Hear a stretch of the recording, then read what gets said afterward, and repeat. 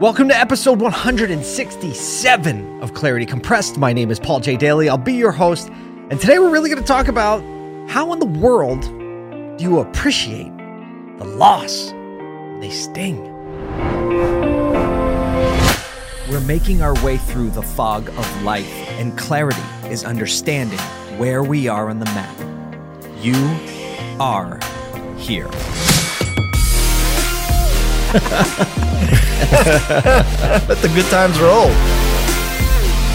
This is Clarity Compressed.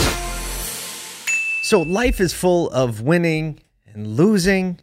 Sometimes the losses hurt really bad. And those losses could be in a business sense. The losses could be in a romantic sense. The losses could be in the sense of somebody we love passing away.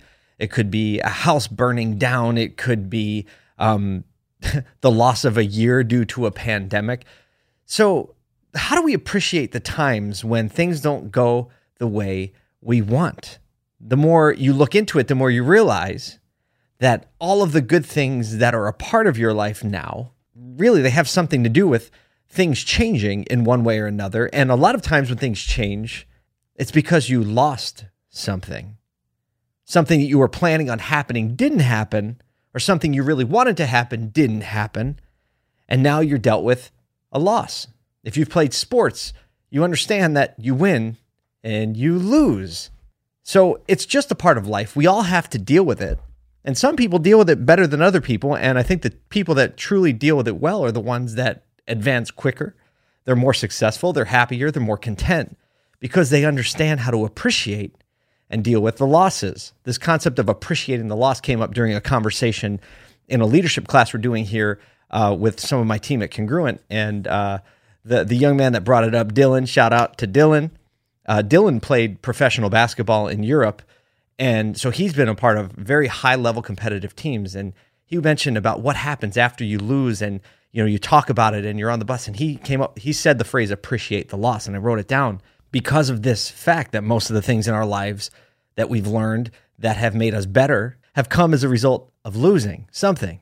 So I think the very first thing we can do to appreciate the loss is understand the fact that there is definitely growth to be had on the other side of the loss.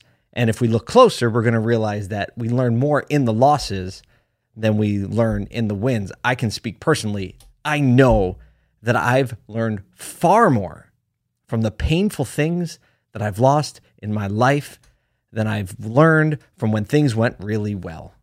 I've learned that about relationships. I've learned that about business. I've learned more lessons from the money I lost than from the money I've made.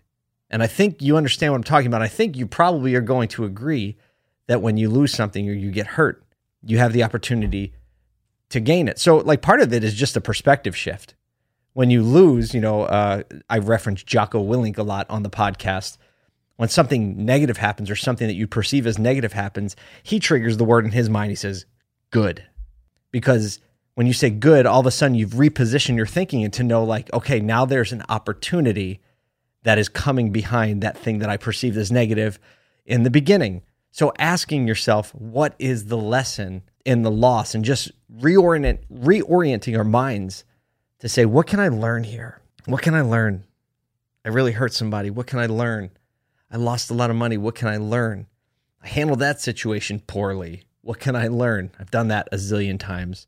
In the book that we're reading with my company, Leaders Eat Last by Simon Sinek, he talks about the overprotective nature that many boomers raised their children in and raised the millennial generation, and how a lot of those things led to unhealthy expectations and behaviors, one of which, even in a very practical way, if your child grows up and, you sanitize their hands after every stick that they pick up, and you don't let them be exposed to any evil germs, and you don't let them, skin their knees from playing on the playground.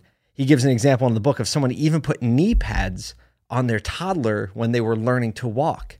And from a biological standpoint, if your children are not exposed to any germs or minimal germs when growing up, like sticks and eating some dirt and all that stuff, if all of a sudden they don't have that, guess what? They're going to grow up very unhealthy because their body isn't going to have the natural resistance, appreciating the loss of the cleanliness, right? Now all of a sudden they're going to have allergies. They're going to be more susceptible to any bacteria. So it's bad.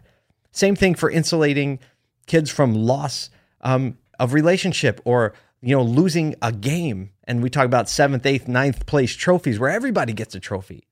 But when you do that, in my opinion, that's actually I won't go as far as say it's abusive, but it's incredibly devastating to the growth of a human because life is full of wins and losses. Life is full of successes and failures. And what I'm positioning for you today is how do you appreciate the loss where you realize that success and failure are just lessons. Two sides of the same coin of lessons that we can learn. And actually, maybe they're not equal sides because I believe, and I think you probably do too, that there's a lot more to learn when you lose. And so, how do we appreciate the loss?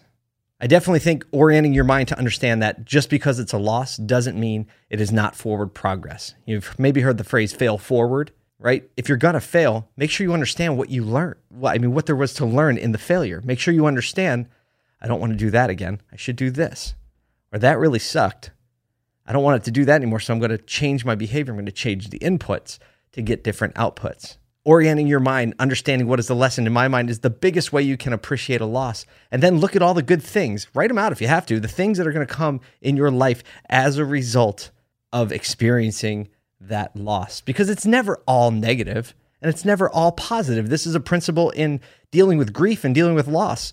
It's easy to say that relationship that didn't work out, that person was either all bad, all the bad things, or you can really get stuck in talking about, it was all good. Look at all these good characteristics that they had, and I'm so sad I lost it, right? Which is also unhealthy because it's untrue. Nothing is ever all good or all bad.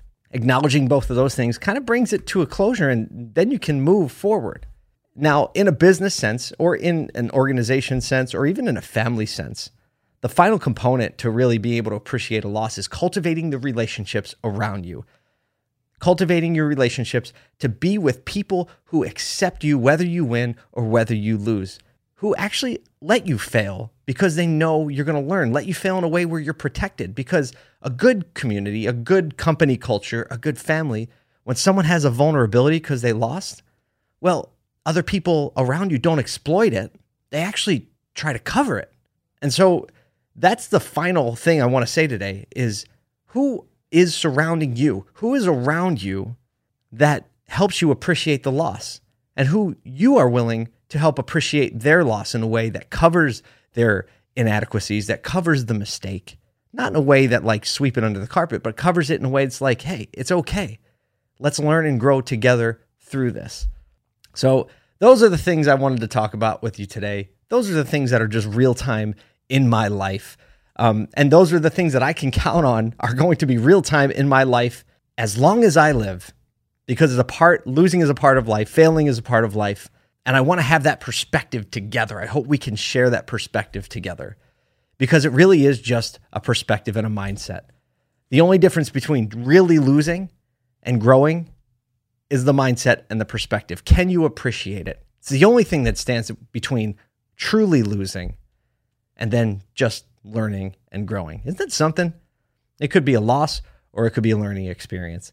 And you get to choose. Thanks so much for spending some time with me here on this podcast, this content, on the internet. A lot of conversations going on social media. If you're not following me or paying attention or communicating with me, please, LinkedIn, Instagram are the two places I spend the most time. I love to answer DMs and get in conversations and comments. A lot of those going on this week. It's been really great. Also, I'm on Clubhouse. I have rooms every day of the week. You can follow me at Paul J. Daly. Would love to have you be a part of that. And I'm actually going to throw this in here too because I have a few seconds. Hey, if you're in the automotive industry or you like retail, I have a group.